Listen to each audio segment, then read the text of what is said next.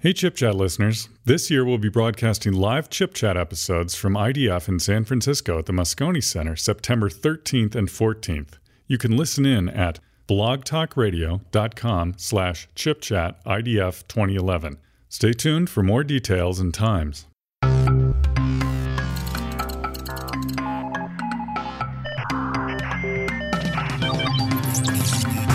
You're listening to Conversations in the Cloud, a weekly podcast where IT leaders exchange insights about issues around cloud architectures for the data center. And now your host, Alison Klein. Welcome to Conversations in the Cloud. My name's Alison Klein. Today, I'm delighted to have Ben Kepis in the studio with me. Ben is founder and managing director of Diversity Limited. Welcome, Ben. Thanks, Alison. It's great to be here. Ben, I think that you are the first New Zealander to ever make it on any of my podcast programs. You're also quite a celebrity online around the cloud space. Why don't you tell us a little bit about what you do and what is your role within the cloud arena? Sure. So I've been commenting on this space now for a number of years. I'm one of only a handful, I guess, of neutral and independent analysts, commentators, bloggers around the space, and I'm pretty active in the different communities on Twitter and on different platforms and that. I do a lot of consulting with both large and small organisations, and fundamentally I'm a guy that owns and runs small businesses, so I'm really passionate around cloud computing as an enabler for those businesses to really get a level of technology that they simply couldn't get in the old models. When I was doing research for this program, I went to your blog site and noticed that you had written a funny blog, which is Defining the Cloud. What led you to write that blog, and why are we still having that conversation? Yeah, it's a really funny thing. I mean, unfortunately, what happens with any technology that has got so much attention as cloud is that you have this life cycle, and initially there's a lot of denial from a lot of quarters, and then you get to the point where everyone is labeling their product as, in this case, cloud, regardless of whether that's the case or not. So I think what needs to happen is those of us that are independent, that aren't vendor-aligned, need to kind of put a stake in the ground and draw some common definitions. I mean, the other problem we have with cloud is that it's such a broad term, and that's why the definition part is quite difficult for a lot of people. So how do you define it?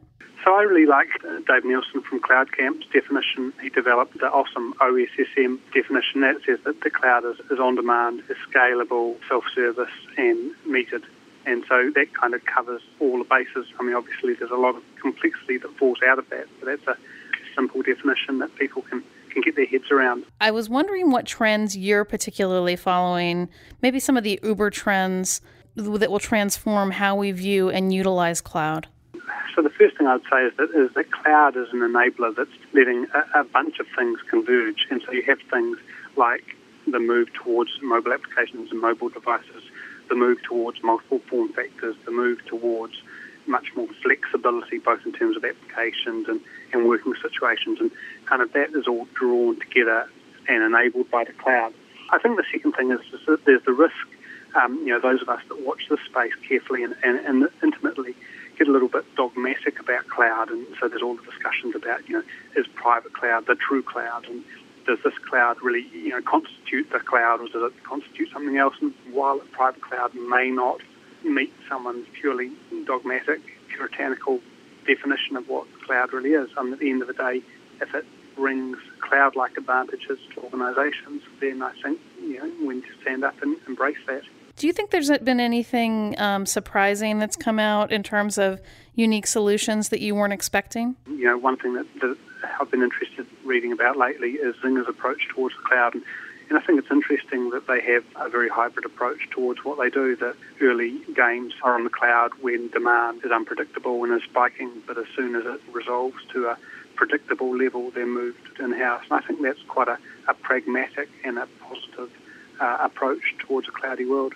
When you look at some of the challenges that the cloud has faced in terms of public perception, the recent outages at Amazon and Microsoft, what has this taught us about the utilization of cloud and how enterprises need to be approaching deployment of cloud services and the way they manage reliability within their own environments? Sure. So there's a couple of things there. I mean, at the end of the day, it's utterly unrealistic to think that cloud is any different from other technology in that it has outages and things fall over sometimes.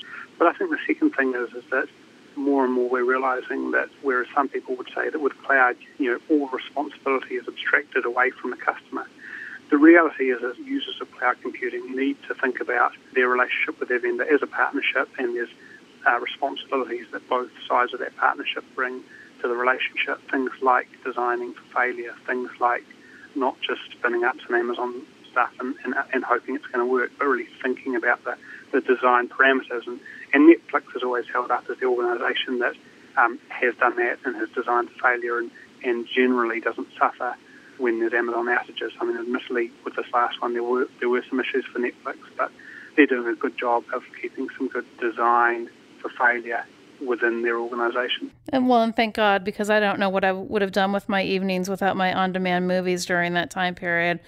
When you approach small businesses that you work with, how do you get them prepared for utilization of cloud, and how do you see the value to them differ from an enterprise?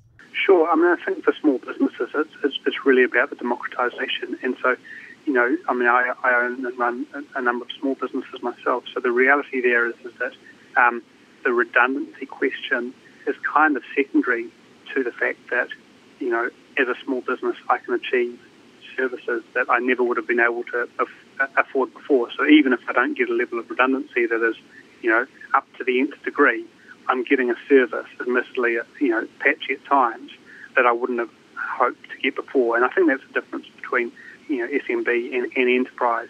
Democratization is a huge factor of cloud for SMB. When you look out in 12 months, if we were to do a podcast again, Ben, what do you think would be the top topic on our minds about cloud computing? So I think I'm hoping, and I think we will be at a place where we're a lot more mature in the cloud, where these existential debates around private cloud and public cloud have ceased to be, and we've reached a sort of common basis around definitions, use cases, and around standards. I'm hoping we're at a place where more and more we're all pulling in the right direction for the betterment of all, really. Fantastic. Well, Ben, I've been excited to have this episode with you. You are truly one of the visionary thinkers when it comes to cloud computing, and I'm so happy that you were on the program. Awesome. It's been great. Thanks for having me.